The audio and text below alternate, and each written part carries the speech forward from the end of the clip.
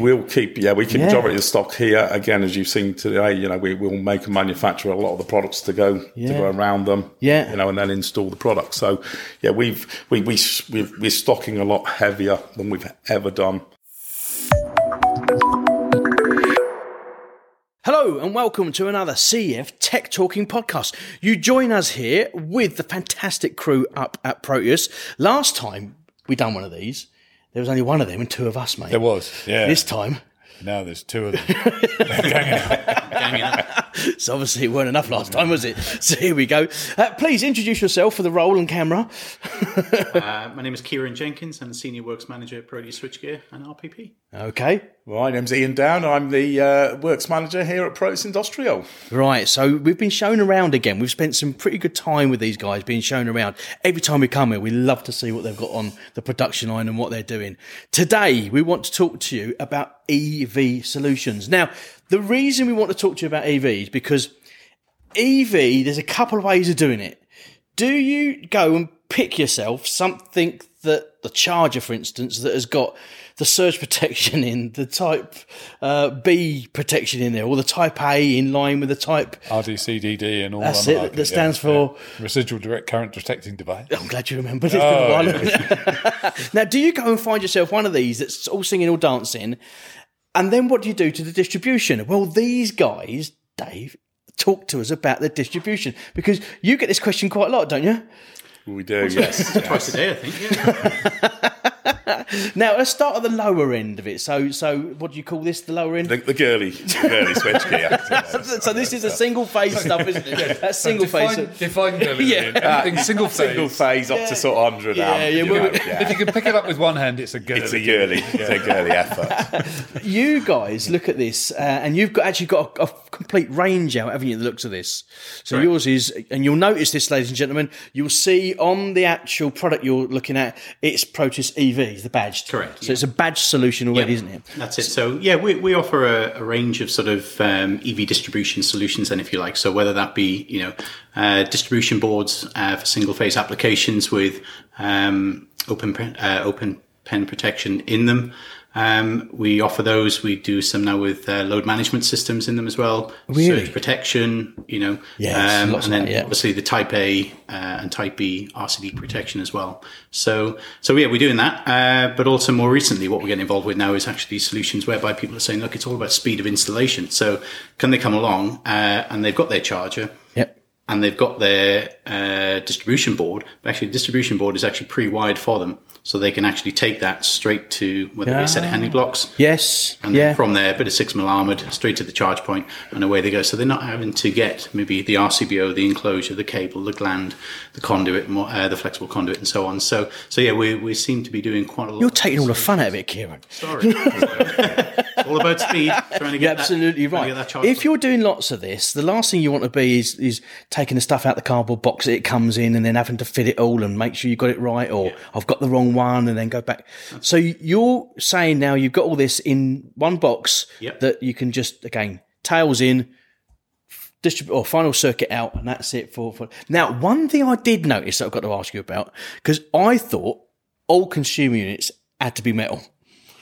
They've got a load of plastic ones, Dave. Well, your IP rated consumer units. Of course, yeah. What we're finding is that obviously meter cupboards, and I think you guys have said Tech Talk. Don't go anywhere near them. Don't go anywhere near them. Stay out of them. So, of course, what we're finding is that people are mounting these outside the meter box. Yes, they So, are. obviously, being external and outside, need to be IP rated. They're on the outside of the dwelling. Yeah, the one outside of the dwelling, yeah. So we're getting asked that question as well. Can it be? Can't it be? So we'll leave that debate for another day, maybe. Yeah, that's yeah. We'll put that to someone else. Should we get the IT in for this one? Yeah. I think that's a good question for them. Maybe not. Yeah. So, we're actually doing IP65 rated enclosures, pre-assembled with the... I've looked at them. I think they're absolute fantastic bits of kit. And if you're out there and you really have got no other options, this is a solution, isn't it? It's ready to go. Absolutely, yeah. So we're doing a hundreds of these a month at the moment. So is it on the shelves? So is it available for these guys to get hold of? We've got them on the shelf, yeah, absolutely. So, yeah. So we should have as well, should we? Yeah, I think we're working with online on that. So. Lovely. Oh, right. So that's our online team again. So the team online, and you can get access to that at cef.co.uk. Again, there's some great solutions there for you. So then, Ian, we've done good. The early stuff is done. Let's do the good stuff now. Because you get quite a lot of phone calls as well, don't you? We get an awful lot of phone calls for various bespoke solutions, really. Obviously, what we're realising, when you come into more bigger commercial, industrial, everyone's need of the amount of chargers, the type of chargers, is very different, very site dependent. How many spaces you got, how many you're looking to fill. Yeah. So, we'll do a full range of... But yours is the bigger chargers, isn't it? Yes, really. The biggest chargers we've been supplying for is up to 300 kilowatt DC chargers. And again, these are set up on kind of 500 amp three-phase supplies, with adjustable Type B RCD protection built in, yes. Now, I'm going to assume here that people that are speccing up that sort of kit know what they're talking about. Is that always the case? Hold on. Don't assume anything, right? Have to be very, very careful here. Of course they do. They have a general... But you can help. A general awareness, and we like to help and guide where we can. It's about practicalities. I think sometimes these things are perhaps designed by consultants who perhaps don't get into the real world, and the practicalities. Of course, we're not talking about all consultants out there that may be listening to the podcast. What they're specifying. Many consultants know exactly what they're doing. Yes, most. Sorry. You were saying to me downstairs, though, that sometimes people ask for stuff and they've only got a 200 amp supply and they're asking for massive more power. Yeah, it was only yesterday I took a phone call. Someone wanted, 622 kilowatt AC chargers, a 50 kilowatt DC, and a 150 kilowatt DC charger.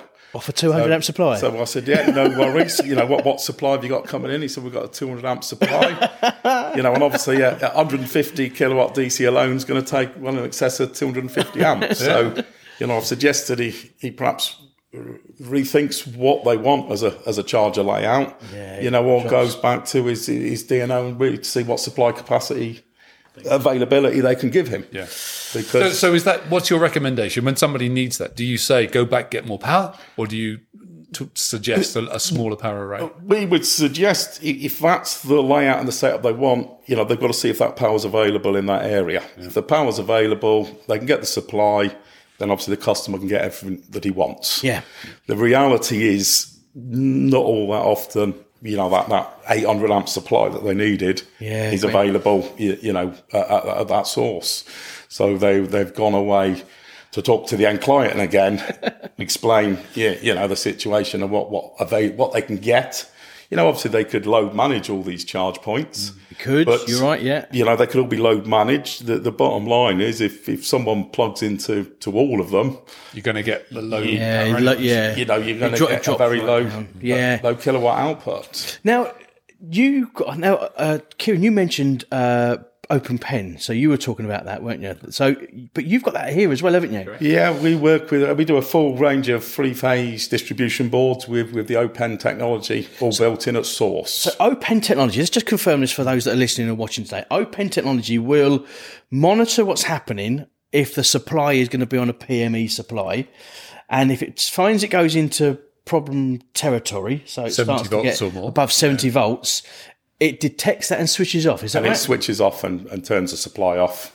On all four poles? On all 5 poles. It switches the earth as well. The earth. It switches the earth as well to ensure the earth in case it's coming in on the earth conductor. Yes. That's what it is. So, right. So it's the only time in the regs when you can actually disconnect the earth supply. If you're thinking about it, you're not sure whether it's coming from an internal problem, are you? Yeah. Or as me and you've been doing going around the country, it could be coming from an external source. So anywhere really where that potential voltage is above 70 volts. And don't forget, ladies and gentlemen, it's 70 volts is the touch voltage requirement in 722, which is different to the requirement of the general part of regulations.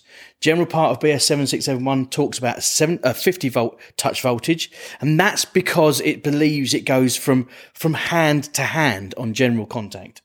This is slightly different when you're looking at EV, where they believe if it's going to happen, this touch voltage, it's going to be hand to foot. You're touching touching the chassis of the car, and it goes across the trunk of the body in a different direction. Not across it, but down the trunk of the body, therefore getting a different resistance, therefore getting a different value of the 70 volts. So this bit of kit then, once it's tripped, what do they need to do to get it back on again? In reality, we use an auto reclose device, so it will monitor the system. Obviously, if the pen fault clears itself, the voltage drops, it will just auto reclose. Oh, okay. It will do that it will test the system for a number of times. After it's gone through them cycles, it will shut off, and then obviously the chargers will go out, and an engineer will need to go to site and resolve the issue, obviously to make it safe to turn. Does it also, this is 3-phase, does it also detect a single-phase fluctuation in voltage? So it goes above and below the parameters, 207 and 253? 253. Yeah, 253.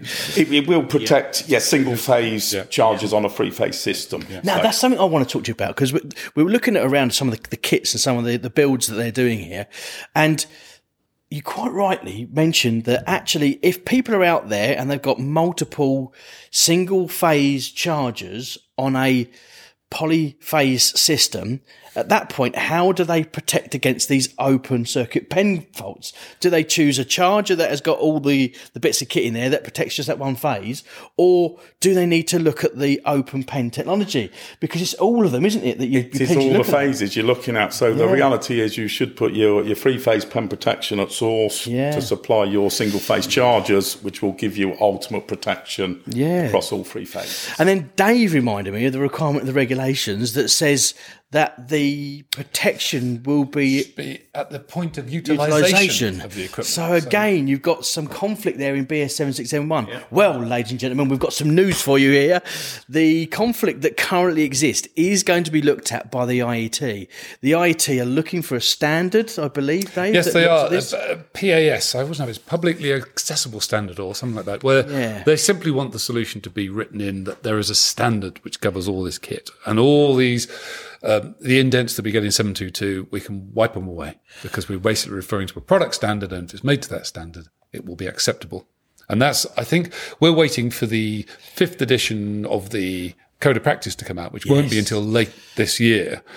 But we understand that when that comes out, they may even have this in place by then. Yeah. So for you guys as manufacturers, where there is currently a big gap between the piece of kit that we're using to charge and the distribution kit, this should bring you harmoniously together to work and complete. Never will you be plagued again with silly questions. No, it's never going to work like that. But you'll get a bit closer anyway. So this solution, because it's available in the single phase that you deal with, Kieran, and it's available in with the solutions that you guys have got as well. And again, we do see that. Obviously, we'll put together, products for suites of chargers. The one just now, 22 kilowatts, a 50, a 150.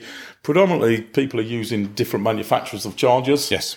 And each one of them chargers will have a different protection requirement, whether it's got pen, no pen, needs pen, whether it's type A, type B, whether there's no RCD protection needed because of your cable runs.